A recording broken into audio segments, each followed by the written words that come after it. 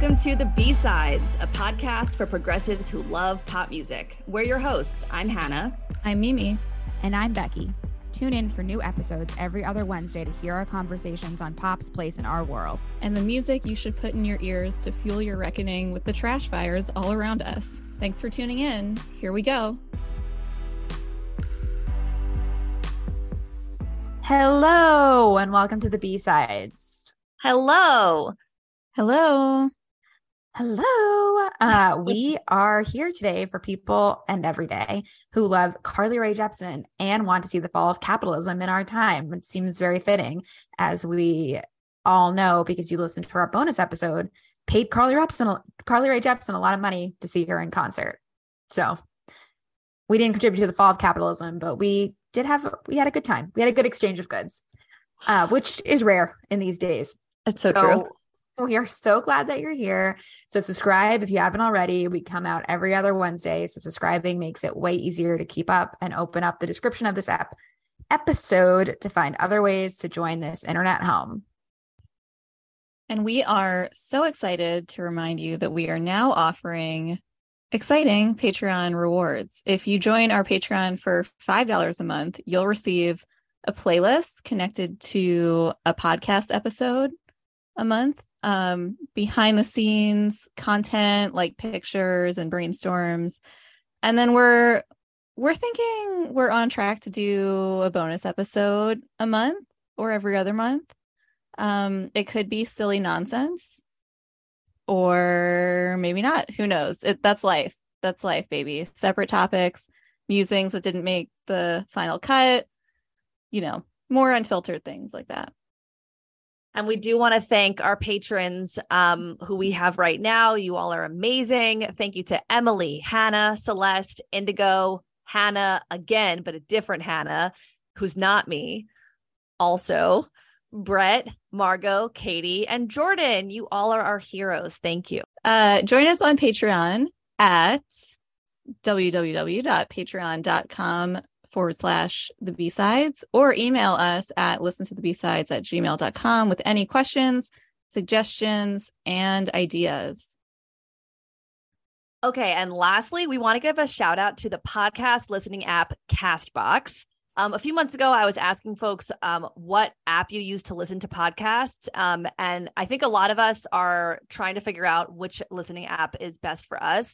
I want to shout out Castbox, especially if you are an Android user. If you don't have an iPhone, Castbox is a really cool listening app. They've been really good to us at the B-Sides. And if you haven't checked it out, especially if you are on an Android phone, we definitely suggest it. It's certainly our recommended listening platform. So check it out and let us know what you think. Yes. And now we are ready to dive in, because guess what? We came back for you, baby. As promised, we're going to do a full review of The Loneliest Time. However, we do suggest that you listen to our bonus episode on Carly Rae's tour from October 4th for a even more fun Carly Rae filled dive. So to begin, to set the stage a little bit, who is Miss Carly Rae Jepsen? You probably know, or you don't, but she's a Canadian singer-songwriter with lots underscored of emotions. And so before we dive in fully with a little bit of her history, we asked some folks on our Instagram how they felt about her. Yeah, we want to share a few of your wonderful answers about what Carly Rae means to you. So Maria said, I always say she sings to the hopeless romantic in me, queen of heartfelt singing and songwriting, with a little crown emoji. Jordan said, she's so in tune with emotions. No one is feeling feelings like Carly Rae. Mimi said, she is very #genuine and real. The fun she has performing and writing, her ability to turn nonsensical sentences into serious feelings, and honestly, me and the boys in the band. Big Trimby said her earnestness and that she can disguise a horny bop as wholesome. That is true. I think she gets that a lot. A Little Lost told us her unbridled joy and a unique talent to celebrate small emotions and moments. And Nina said the sax at the beginning of Run Away With Me. Yeah, that's, a classic. And Emma said, really unique lyrics that are clever and paint such a fun and specific picture of emotions. And Miranda said, pure joy, no irony or cynicism. I feel like a different person when I listen to her. LOL. And I agree with that. We came back for you and we're taking you back a little bit further. We sure are. So this story begins in 2007, like all great stories. Carly was on Canadian Idol, where she finished in third place. And that show was a launching pad. It led her to her first album deal, where she sold a couple thousand albums before her big break, which we all know is Call Me Maybe. People do not talk enough about Carly being a Canadian Idol. This is important. Right. So now we're in the summer of 2011. Carly Rae is recording songs for her second album, and one of the bangers in there is Call Me Maybe. When it comes out, I don't know if you all like remember where you were when this song came out. I do. This song was so perfect right away. And part of its like origin story was that fellow Canadian Justin Bieber promoted it. He tweeted, "Call Me Maybe by Carly Rae Jepsen is possibly the catchiest song I've ever heard, LOL." And we definitely agree, Justin, although Baby is pretty catchy too. And the thing that I remember about this moment is that Justin Bieber made like a lip sync, dancey, fun, silly, irreverent music video to the song with Selena Gomez and Ashley Tisdale and other friends.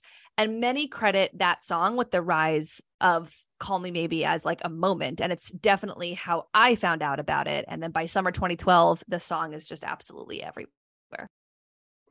Yeah. And unfortunately, or fortunately, but I don't know why you listen to a Taylor Swift podcast if you feel fortunately about Scooter Braun, but Justin notified him because he was his manager at the time, and I think still his manager, who about his love for Carly Rae, who then said that Carly was a sexy hippie pop gag and signed her to his record label, which, by the way, makes her comments about Taylor Swift's Midnight's album like even more kind of bizarre. I don't know if you guys saw this, but at her concert, which we were at, she mentioned her album was coming out the same day as Taylor Swift, so it'd be easy for you to remember, with a little bit of side eye, and she thrusted her jacket to the floor too. So it just breeds the rumor. Did Taylor release Midnight's on October 21st to continue to burn Scooter yet again? Just leave that out in the atmosphere. Well, that's interesting.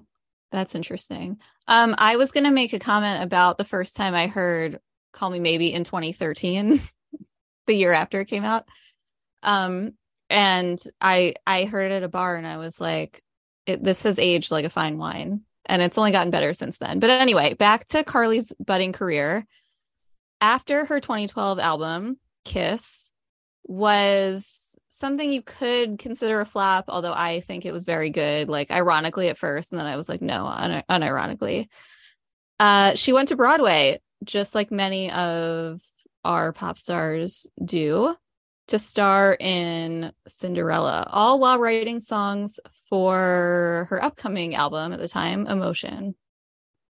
Yeah, so Emotion, which was released in 2015, it was a detour from Kiss and Call Me Maybe, more sultry, in my opinion, and so a little more horn, a little more, actually, yeah, some horn, some pizzazz, some more indie pop. As Scooter said about the album, she didn't want to sabotage everything that she had built, but she didn't. In fact, she gave us poptimism. Poptimism. Becky, when you say that there was more horn, did you mean like a brass instrument, or did you mean like horn doggery?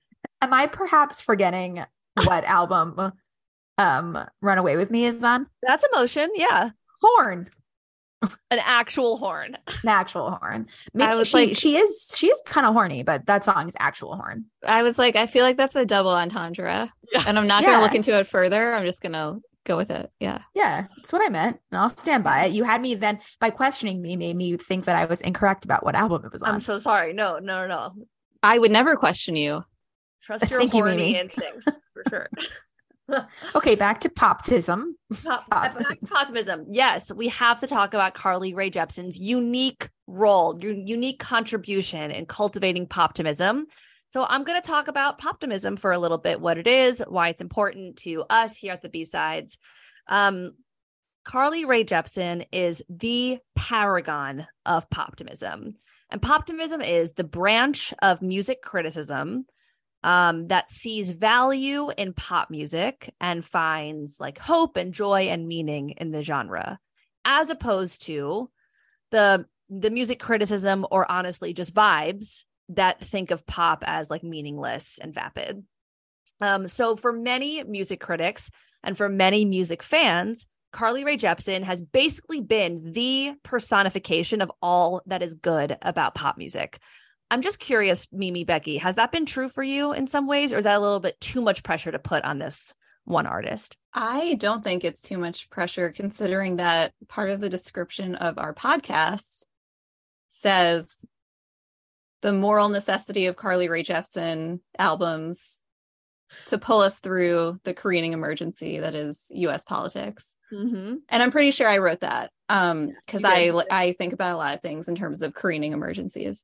But and moral necessities of her albums in particular. So I think that's the right amount of pressure. I think she can handle it. I think she has been making, it's true that Kiss was more like bubblegum pop, and everything she's done since has been like a little more complex and interesting in some ways, but also still very accessible. And then the lyrics, of course, are like very emotive, very optimistic, but not at the expense of experiencing the whole range of emotions that the human experience is all about. So I think that's rated. Becky, what do you think? I agree, but I do think that Ari, our girl Ari, she's up there with that kind of music too, I think, especially her earlier work. Now, you know, she's, speaking of horn, has gotten into her 69 era. But I think of pop, I really do think of Ariana Grande more so than I think of Carly Rae. And that's perhaps maybe because I listen to Ariana more than I listen to Carly. But as we'll talk about later, Carly gets shafted a lot. Yeah. So she's not nearly as famous as Ariana Grande. And that's probably also why I think of Ari more in that spirit. But I'm looking forward to you telling me more about poptimism and maybe changing my mind. And I mean, Scooter Braun would be happy with either of those answers as he manages both of those pop girlies. So let's talk about why Carly Rae in general and Emotion in particular, like really catapulted poptimism into a new level. Carly really makes unapologetic pop music. I think that word gets thrown around a lot, but what I mean is she loves pop music and she's not embarrassed about that, and she doesn't shy away. She sticks to pop tropes, pop chords, pop song structures, pop themes. She often pays homage to pop sounds of the past, like Emotion had a lot of fun 80s sounds on it. This album, her most recent, The Loneliest Time, directly references disco pop sounds of the 70s in both the music and in the visuals, especially in the music video for The Loneliest Time. If you haven't seen that music video, it's really a fun romp. And even though pop music, many could argue, is the dominant music genre, or at least a dominant music genre, it's actually really hard to find pop princesses who like embrace pop music, who don't shy away from that label being applied to them or their music, and who proactively say, this is the genre that brings joy and meaning to my life. I feel like in my experience, so many pop musicians, pop stars will try to like prove their music bona fides by highlighting influences in other music genres that are like seen to be more critically valuable and worthy and authentic. Like they'll reference folk in their interviews about an album. They'll say, oh, I was inspired by folk or rock or R&B or hip hop, and not Carly Rae. She says, I'm inspired by pop and I've made pop. And we talk endlessly about this at the B-Sides because it's basically why the B-Sides was formed. Like the B-Sides as a project comes from the school of poptimism that is only possible because of Carly Rae. So it feels silly to say thanks, Carly, for the B-Sides, because this concept wouldn't even wouldn't even make sense to have the B-sides in a world without her and in a world without emotion. And so one of the reasons that this means so much to me, and I think to many of us who are listening, is that she also seems to be, I think people were saying this in the Instagram answers we were sharing earlier, she's like uniquely qualified to take care of our feelings musically. There's something about this. Her music gives us permission to feel really big feelings. Pop music is often criticized as inauthentic or meaningless or frivolous. And I know that people listening to our podcast know that contrary to that sexist and ridiculous take, pop music can actually be the perfect container for authentic and meaningful and deep feelings and expressions. We do have an episode of our podcast that we'll link in the show notes that's called Why It's Sexist to Hate Pop Music. And we talk about that a little bit more. There's something about Carly Rae's music that is it's just this delightful exemplar of all we know that this genre can do. And her songs, it's not that they're all glittery and up-tempo and bubblegum pop, but when she does make bubblegum, it feels deliberate, it feels ecstatic. And she doesn't seem to have like shame about her genre, and we really can feel it. If you just do a quick Google search for like emotion, Carly Rae Jepsen, and poptimism, you'll see so much, because the music writing community just exploded with opinions and think pieces, and it really changed the way that music criticism treated pop. And there's one paragraph I wanted to share in this conversation. There was an article by Ben Bodez for a website called Range about her influence. So we want to read you a paragraph from that.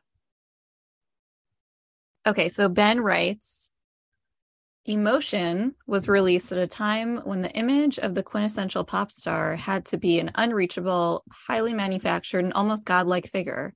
Instead, Jepsen's genuine, endearing delivery and fun-loving attitude led to an underground pop renaissance, sparking listeners to drop their biases and indulge in the genre's escapist pleasures. Artists like Julia Michaels, Charli XCX, and Kim Petras flooded in with their own weird, personalized spin on trendy pop sounds. Maggie Rogers has explicitly said that she owes her sound to Jepsen's emotion, which shifted her direction from somber indie folk to soulful, homemade bedroom pop. I think, probably a thought or two about this, but first, do you agree that this strain of pop and pop girly can be traced to emotion? Who wants to go first? Hannah, Becky. It's interesting that this Maggie Rogers thing, because when is this article from? I don't know. Let's see. Because Maggie's sound now is not that anymore. So I mean, I don't think she considers herself homemade pop, bedroom pop, at least her newest album. Anyway, I do think that they're similar. I actually think Charli XCX has the most similar sounds to Carly, and maybe that's because I don't think they're vocal. 2021, before her most recent album. I don't think Carly is the strongest singer, and I think a lot of these other ones, besides maybe Maggie, also what makes their music good isn't their voice, but like the sounds that surround them, or they're using it's not like Ariana Grande, for example, where you listen because her voice is what's telling you, less so than the rest surrounding it. But this is like for the beat and for the, lack of a better word, emotion. Yeah, I mean, when I first read this, seeing Julia Michaels, Charli XCX, Kim Petras, and Maggie Rogers, they're not obvious. Like, it wasn't obvious to me that Carly Rae opened the doors for them, because none of those people are like Carly Rae. They're not like inheriting Carly Rae's legacy necessarily. And there's not a direct line, and I feel like those people could have been very successful without Carly Rae. But then as I thought about it more, I was like, yeah, I do think that the way emotion sounded and the way that emotion changed, or just like brought like respect to pop music, probably did enable these artists and others to like make some pop music and put their own spin on it. Mimi, what were your thoughts? I just don't think you can. I think she may have been a factor, or emotion may have been a factor, and it flipped pop music on its head for people in terms of how they thought about her after this huge smash hit, but then more broadly, like that spread out more broadly. But I just don't think I just don't think that you can be like, without this one album, these people, I think it's a factor among other factors. And like some of the other factors are things that we've talked about before, which is like the way that the internet has made it so that we don't have just sort of like one mass media place to go for everything. I also don't think that like the image of the quintessential pop star had to be unreachable then and now is not, since like 2015 as like a division line. Like I just don't see that at all, but I'm willing to be convinced. But I haven't found any evidence from this. But I do think it's a good point that she is either emblematic or like what she did in 2015 has clearly influenced other people and clearly influenced pop music and helped sort of lift up other boats, so to speak. And Kim Petras wouldn't be where Kim Petras is if it weren't for Dr. Luke. It's so true. You can't. Well, now big pop cauldron, soup cauldron. Yeah, where's Kesha in there too? You know, like Kesha probably influenced. I think Kesha is one of the most unapologetically pop person there is.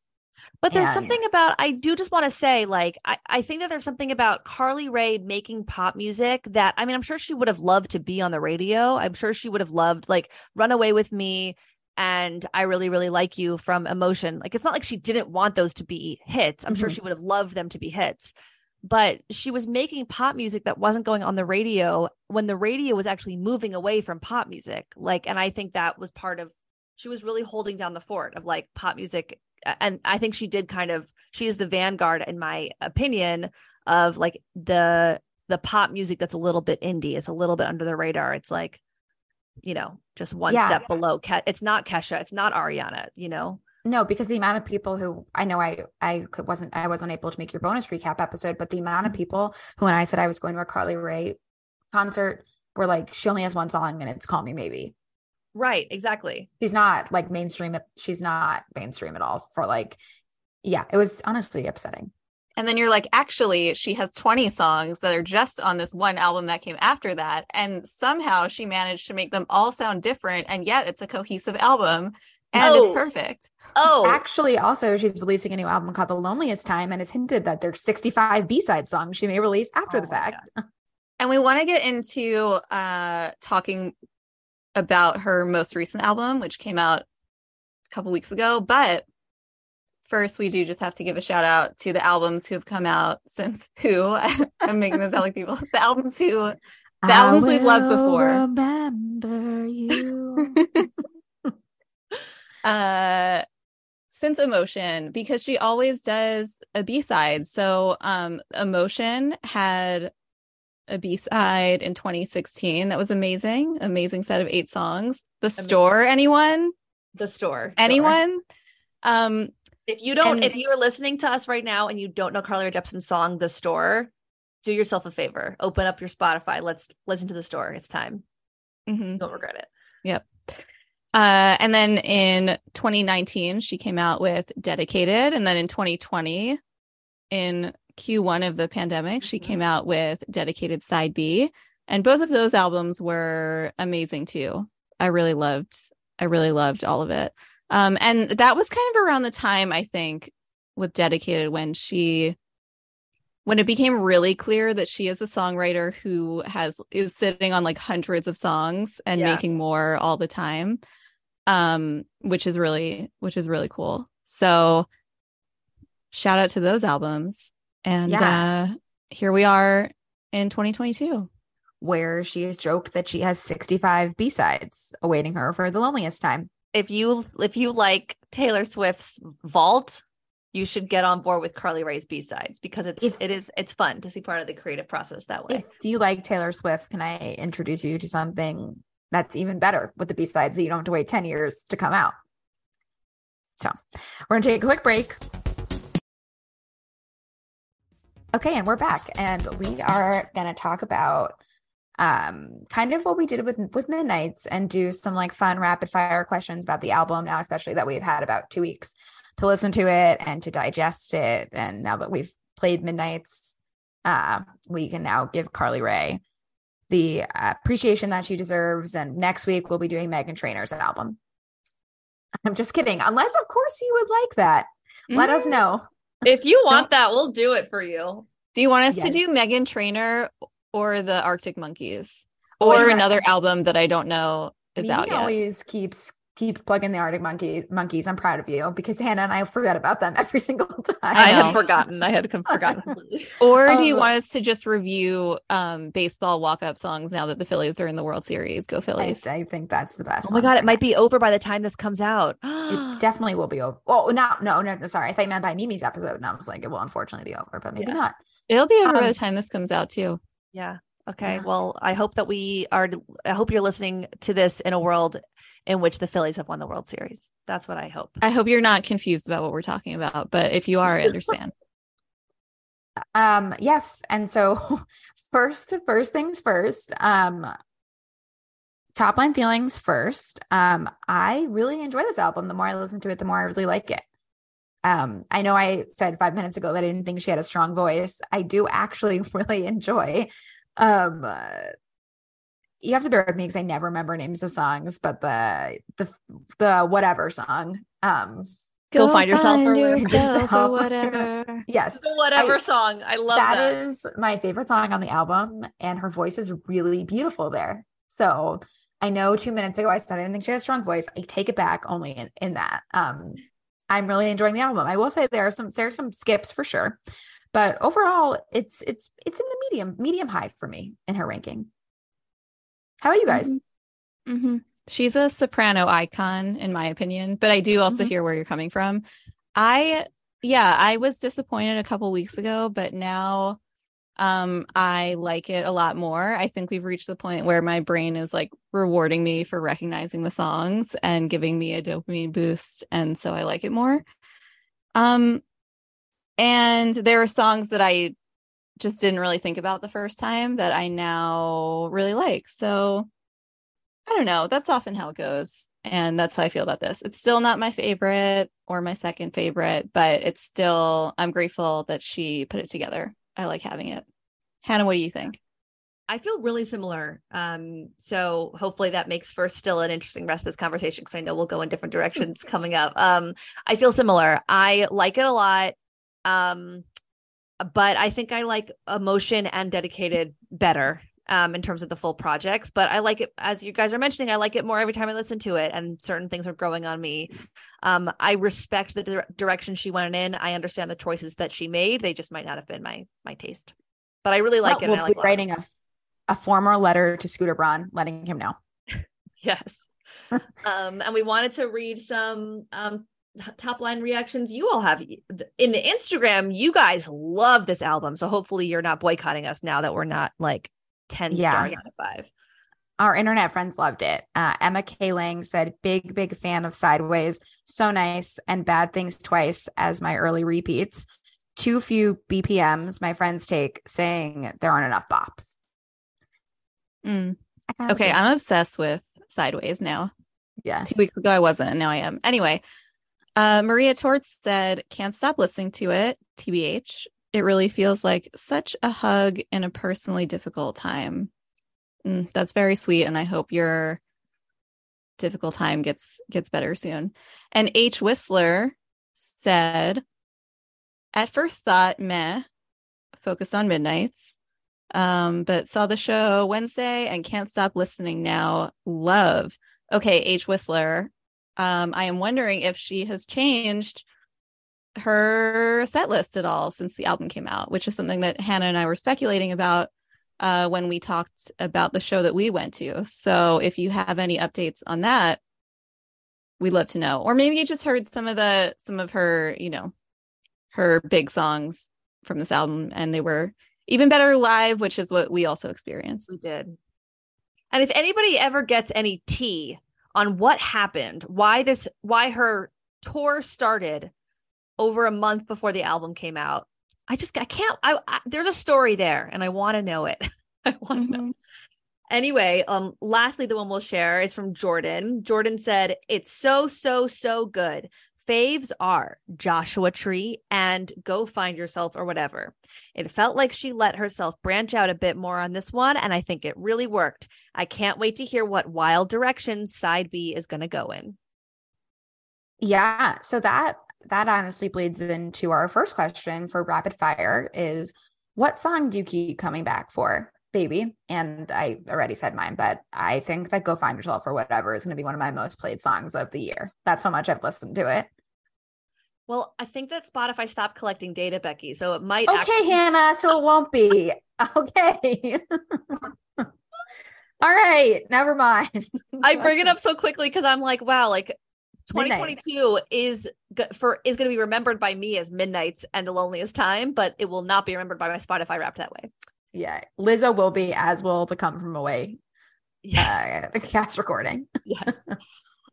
Mine is Surrender My Heart, the first song on the album, which I just think is a triumph. It's everything that's good about pop music and Carly Rae Jepsen. And really the critique I was saying earlier of like it not being one of my favorite albums is and why, but I respect the choices that she made. Like I would take an album full of Surrender My Hearts and variations on that theme, but it wasn't where she was at this time around. And I get that. For me, it's also Go Find Yourself or whatever, as discussed previously. But then upon further listen, I was like, oh, Surrender My Heart, true. And then since then, I was also like, oh, Sideways. So I'm kind of on a path with those three. Yeah, that's enough. 3 songs you love. That's that's great. Yeah. So also now 10 years after Call Me Maybe, what's your favorite Carly Rae Jepsen song? Well, my brain doesn't work in terms of like favorite songs when there are so many to pick from. Fair. So but you mentioned Call Me Maybe, and so what I'm going to change that to just for myself, because I just know how my brain works, is what song is kind of like most evocative of her? Like what's the first song I think of aside from Call Me Maybe? And I think that would probably be Cut to the Feeling, which is not on any of her albums. But I think Cut to the Feeling is that song now that has kind of like really taken off beyond her in the way that Call Me Maybe did. Well, in a different way, but still has become like sort of much bigger. That's a good better framing of my question, honestly. And my answer still stays the same with, I think for me, Runaway With Me, I think is like her biggest, is my favorite song. And I think honestly maybe I Live in a Bubble, I think it's her most famous song besides Call Me Maybe. I probably Cut to the Feeling is too, but I think people who are like low-key fans of her, not low-key, are like tangential fans, I don't know what the phrasing is, know that one too. Hannah, were you going to say that as well? Yes. Oh. And well, I was just going to say yes. And for people who are chronically online, like all of us, because I feel like there are a ton of memes related to that song. Yeah, that's true too. Maybe that's what it is. Yes, Becky, I was going to say that song. I do think that that Runaway With Me is like probably my official favorite Carly Rae Jepsen song. But as you all know, I think my favorite song that she played at the concert, I was looking forward to Runaway With Me the most, but I loved Talking to Yourself. And I had liked that song when it came out. I think if I'm remembering correctly, that song was released as a single the week before we saw her in concert. So it was still a very new song. But now I'm obsessed with that song. And part of me is like, oh no, I saw it in real life. And I was like tricked. I was swindled into having it be my favorite song. But then I'm like, no, that's actually what concerts often do for people, is like they create strong emotionally resonant memories. So it might be Talking to Yourself. I'm in the middle of a little crisis. We'll see. What also on part of this album made you go, that's so Carly? Okay, I have 2 answers for this. One answer is the song Shooting Star. I just think it's her song. It reminds me of I think we'll talk about this a little. I will talk about this a little later too. It feels like it's the "Want You in My Room" of the loneliest time. Do you guys agree with that? No, I No, you can. I'm gonna wait because it's one of my answers for the upcoming questions. Okay. I just think it's where she's like trying something weird, and it's growing on me, and I just feel like she's being a little silly, and that is what made me go, "That's so Carly." And then my other answer is just the lyrics of Western Wind, which I find impossible to understand and a little bit nonsense. And I love our girl Carly. I don't think I can't overstate that, but I do feel like sometimes her lyrics are like a little inscrutable, and like you're like, is that profound or is that silly, or like a little bit of both? And also I can't understand it until I open Spotify and like read the lyrics. So those are my two answers. I just wanted to say something about Shooting Star, which is that to me it's not, I see where you're coming from. I think it's more like the Everything He Needs. I don't like it that much, but I think that song is like super wacky, and it's kind of similar in a lot of ways to that. I hear that for sure. Yeah. Okay. So my moments, I agree with both of those moments. I love our inscrutable queen, and I love reading her lyrics out loud. But I think in terms of sort of what we were talking about in terms of poptimism, both in like the music swelling and the lyrics, in Surrender My Heart, when she goes, so she goes from the verse, the verse to the bridge, and she says, "I'm trying not to fuck this up." And then the music swells and she's like, "But the benefit of all the broken hearts that I broke before they could break me." And then she like gets into all this optimistic stuff towards the future. And I was like, oh, that's so Carly.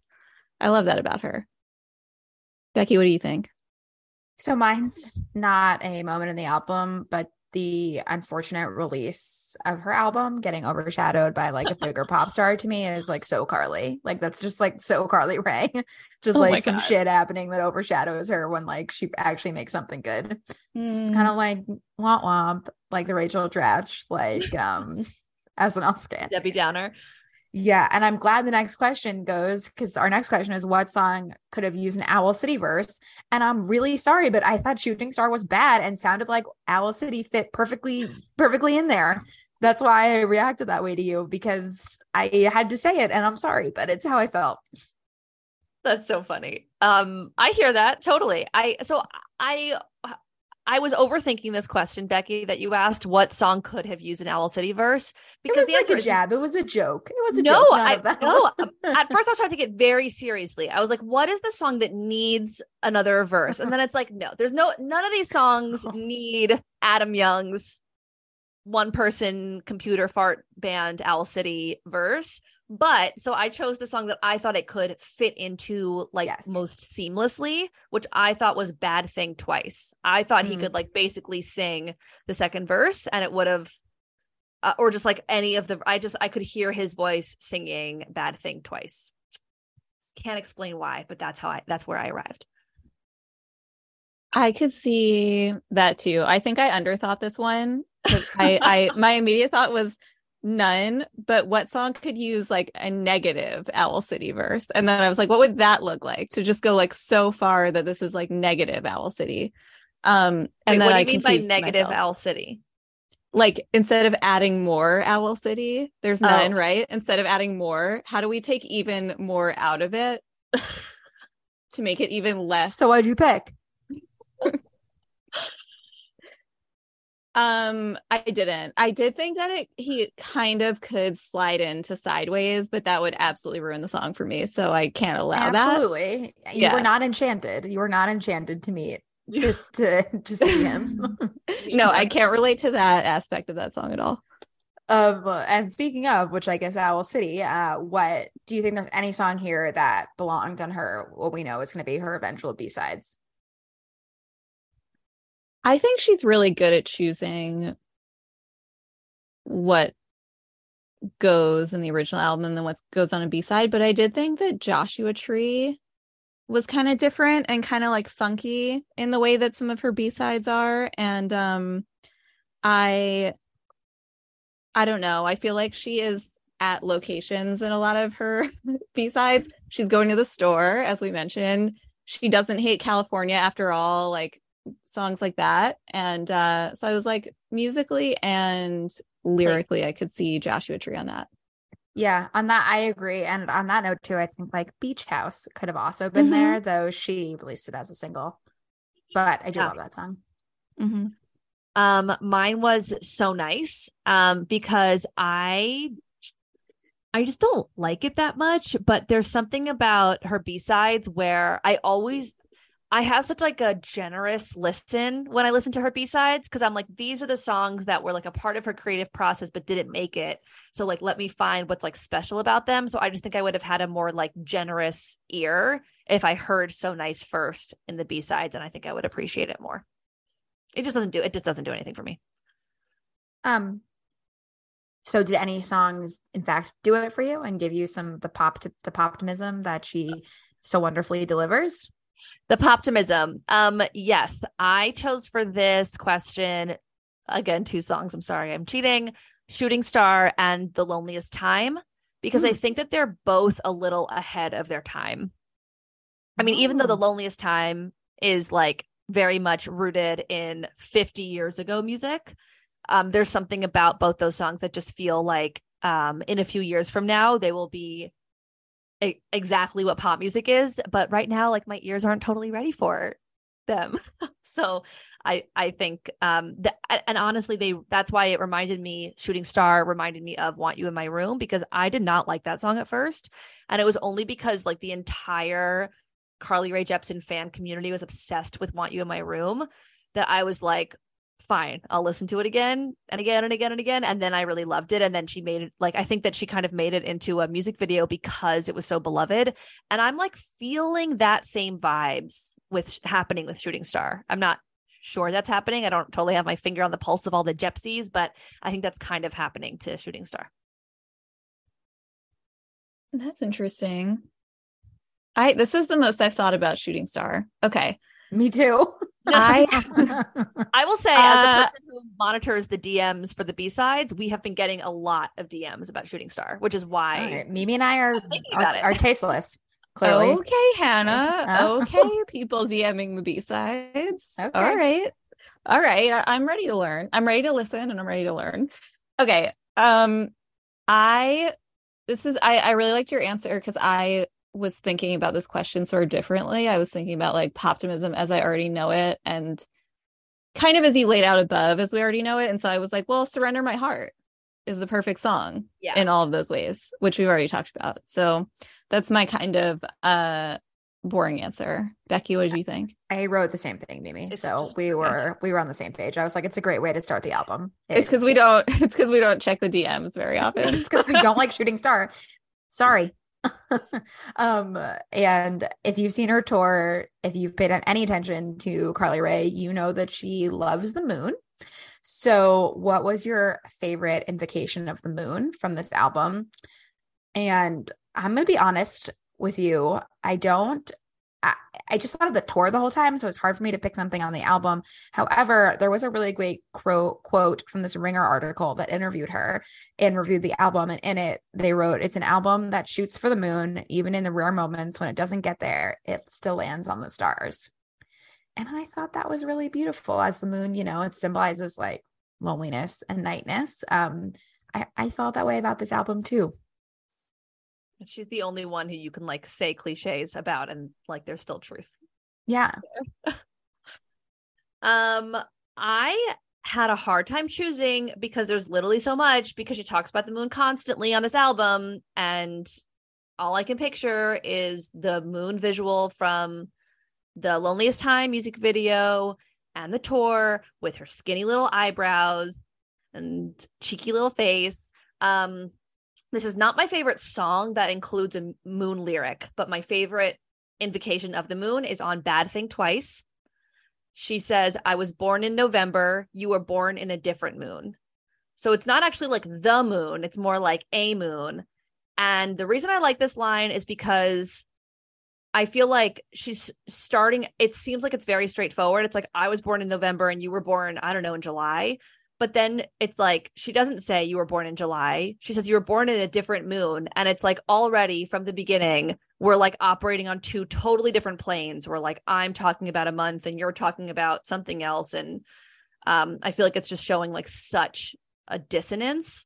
And the other reason I like this line is because there's a lot of astrology vibes throughout this album. She mentions being Scorpio stuff. So I was born in November. You were born in a different moon. I really like that line. I love that answer. She does talk about the stars a lot too, and Jupiter and Saturn and, you know, just space stuff. But I know that when she was talking about making this album, again, it's kind of a cliche, but she was like, the moon is melancholy and romantic and hopeful. And it's like, yeah, it is. It can kind of be all things. Yeah. And mysterious. And it's so all descriptors that you can use for her. Mm-hmm. Yeah. So mine is, my favorite invocation of the moon is in Go Find Yourself or whatever, right after the bridge, where she says, you could spend your whole life searching and I could spend the whole day just getting by. But every time the red moon rises, I'll stay up and keep some hope inside. Okay, Shakespeare. Yeah, I like that it's wrapped up in all of those things, and I like the red moon because that to me sounds like we're talking about an eclipse, which I think is fun. Wow, sounds like Taylor Swift's Midnight's giving her a run for her money over there. Mm-hmm. Lyrical genius. Yeah. Well, speaking of lyrical genius, what would that be your aim away message lyric, Mimi, or do you have another one to pull out for us? Let's see. For the listeners, Mimi just literally flipped her notebook like so professionally to answer this question so seriously. I hope you didn't hear that, or if you did, I hope it was a nice sound. Okay, I think that I have to go back to the lyrics again because I'm like, that's cool. I'm not writing all this out, but I would copy paste all this into an away message in 2004. So I think for me, we haven't talked about Ben's yet, that song. This is also mine. Let's see if we chose the same part. We probably did. Okay, I'm gonna go towards the very end of the song, but it's a repeat of something earlier. So she goes, and I can feel the sun on you. Yeah, this is what I picked as well. So you'll say, warm me up the way you do. After all the clouds have dried, here's a jar of tears I've cried. Oh, keep it in a sacred place. Hold me in your humble grace. Because I can feel the darkness sometimes too. But I can feel the sun on you. Yeah. And that's why I chose the last part, because then in that one she goes, but I can feel the sun on you. And I love that symmetry. Wow, we are the same, Becky. Wow. All right, what's our favorite heartbreak? What's our favorite lyric from The Used? I love to have to pull that out. Ben's just kidding, is really good. Time. We didn't talk about it. It's a beautiful I can't song. believe we didn't talk about the Bens. Yeah. Well, Hannah, now it's up to you because Mimi and I picked the same quote. That's amazing. Can I just say one more from this? Of course. Mm-hmm. Okay, thank you. I also think if I were going shorter, when she says, "Where are you tonight? Where's your home tonight? How can this be life?" I really like that too. Okay, Hannah, go ahead. My understanding was she wrote the Bens about someone who died. I can see that. Yeah. So it's even more emo. So perfect for Becky's emo away message. And Mimi. Yeah. I was emo too, for sure. Sorry, I didn't mean to erase your emo. Emo erasure? Yeah. Well, you did. So I'm so sorry. The Bends is a beautiful song.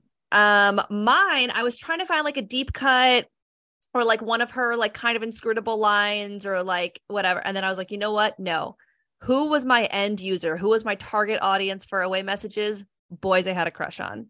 Why were they the target audience for me? Because they didn't like me back, or they were being rude, or they were stringing me along, or whatever. So my away message would just be go find yourself or whatever. A classic. Right. Classic. Yeah. Think any harder. I was BRB gonna say shower. that too. Yeah, that's an incredible, like that would be on my profile at some point. Yeah. In an interesting font. Yeah. Purple And or like something. what I would want to happen that would never happen is like said boy would G-chat me being like, what's your away message about, lol? And I'd be like, nothing. It's just a lyric, lol. But I'd be like, oh, Yeah. now he's like thinking about it. Yeah. Maybe he's finding himself or whatever. Yeah. No, mind games with boys on AIM was absolutely important, I think too. And then you have, okay, go find yourself or whatever. And then like, what's the squiggly line? And then like an asterisk on like either side of it, Yeah. Yeah. And then BRB shower. BRB shower. BRB shower for 15 hours. Don't text. Mom's using computer. Yeah. And last but not least, in classic Carly Rae, her most oh my god, why income I'm having you're method acting it. Incomprehensible lyric. Yes. Okay. Every line, every lyric is incomprehensible to me. I'll go first. I really can't overstate how little I understand what she's saying. I would like Scooter to have a meeting with his girlies because Carly Rae and Ariana just sing these beautiful songs with beautiful lyrics and beautiful voices, and I can't understand a word of them. I had a hard time choosing just one for this, but I did land on just one because I know I cheated for a few other rounds. And mine was from Beach House. Boys around the world, I want to believe that when you're chasing girls, it's not just hunting season. That is not what I heard. I just heard not just I don't know. I didn't hear that. So that's what I chose for this lyric. Yeah. It took me hearing that live to be like, oh, I didn't even wonder what it was though. That's the thing. You sometimes don't even realize you don't know it until you open the lyrics and you're like, whoa, okay. Didn't notice that. Yeah. Yeah, I feel that. I'm gonna say something kind of similar, I guess. I mean, at the beginning so I started looking at the lyrics again, and at the beginning of the very first song, Surrender My Heart, I was like looking at the lyrics and I was like, wait, I must be on the wrong song page because I was like, I don't know these lyrics. But then I was like, wait, do I know the lyrics to the actual song though? And then I was like, no, I do not. At least not the verses. So I was looking at this and I was like, oh, this is what she says. So she says, okay, so this part I understood. So she says, so I've been trying hard to open up. When I lost someone, it hit me rough. The part after that, I had no idea what she said, but I didn't even think about it. She says, I paid to toughen up in therapy. She said to me, soften up. I heard none of that. Becky and I are the same. Becky, tell me more. I also picked this. Because she also was like, Hannah, you said in Western Wind. Mm-hmm. Yeah, that's like pretty incomprehensible. Aside from like coming in like a Western wind. All directions. The God speak, some love is all the money. Yeah. Nailed it. For that line, I can't listen to this podcast anymore because they sing terribly. Sorry, guys. We're not musicians. We just talk about them. Actually, Mimi is, but but I'm not a singer. I'm not a singer, okay? So just listen to me sing. Don't make me dance. Don't make me dance. Don't make me sing, but also listen to me sing. Okay. I feel like with that line in particular from Western Wind, one of the reasons that it's weird is that I feel like it was written to be read on a page and not sung. The line that confused me, do you feel home from all directions? First bloom, you know it's spring. Reminding me, love, that it's all connected. Do you know that by heart? What? You know that by heart? Well, because I read it like 40 times before understanding it. And now I listen for it, but reminding me, love, that it's all connected. At first, I thought she was saying reminding me that love maybe is all like I couldn't understand what the connection was. And then seeing that it's reminding me comma, love, Yeah. comma. Like that's a weird way to write a lyric. It's weird. Yeah. I agree with that. Yeah. She needs to enunciate a little bit more. And Ari, I think you're right. I think Scooter, maybe Demi will come with them and be like, it's important to family make meeting. sure Family people know meeting. what you're saying with the watermelon cake. Yeah. And then, okay, my last thing is in the Loneliest Time, when in the music video, it's the moon, but like the computer sound. So she's like, if you want to try, like, it's like really high up. And she's saying like, if you want to try me or something like that. But I'm like, this was not meant to be understood, was it? I don't know. I almost chose this too, because I watched the Loneliest Time music video last night, and it's one thing to have background like computer sound warped vocals in the back of a song. That's pop. People do that all the time. It's wonderful. It's great. But then they had the moon saying it. And I was like, okay, if you actually wanted an entity to say these words, then you should make them. I watched it over and over again. I have no idea what the moon was saying. I thought it was, if you want to try. Yeah. It's something like that. Do you want to try? But then it's like, leave the light on for me. And I'm like, you're literally the moon. What are we talking about? So I have the same thought. It's like right in the middle of like, this is incomprehensible and it's fine. Or like, you need to hear this lyric. And that lyric, I feel like, did not pick a lane. No, pick a lane. Exactly. Yeah, I think it's a good night. Good picking a lane to end on. That's our show. If you perhaps think Carly Rae is a bit more comprehensible, do let us know, because it's not the end of the conversation. Got my kibbles in every light. We can't wait to hear what you think. And if you have a second and you want to support us, please leave us a review on iTunes or on your podcast app of choice. We love Castbox, as Hannah mentioned. We love Castbox. Any parting incomprehensible words for the folks at home? It sounds like did she do a Sims recording? I feel like she did. In my head, she did. So. She'd be so good at that. I think actually she did. So that it all comes together. Out. Yeah. Maybe we've been listening to the Simlish version of this album the whole time, and we have to just go find the English version. And this is on us, actually. This is on us. Yeah. That would be special. It's on all of us. It is. Let Hannah know in the DMs, and then Becky and I will stay in the dark, and Hannah will know what you think. Hannah set us up for failure. Shooting Star is everyone's favorite song. I'm sorry. I didn't mean to hide. I did not mean to hide the ball. I'm so sorry. I didn't mean to. Okay. Go find yourself or whatever. Go find yourself or whatever. Bye. Bye. Bye.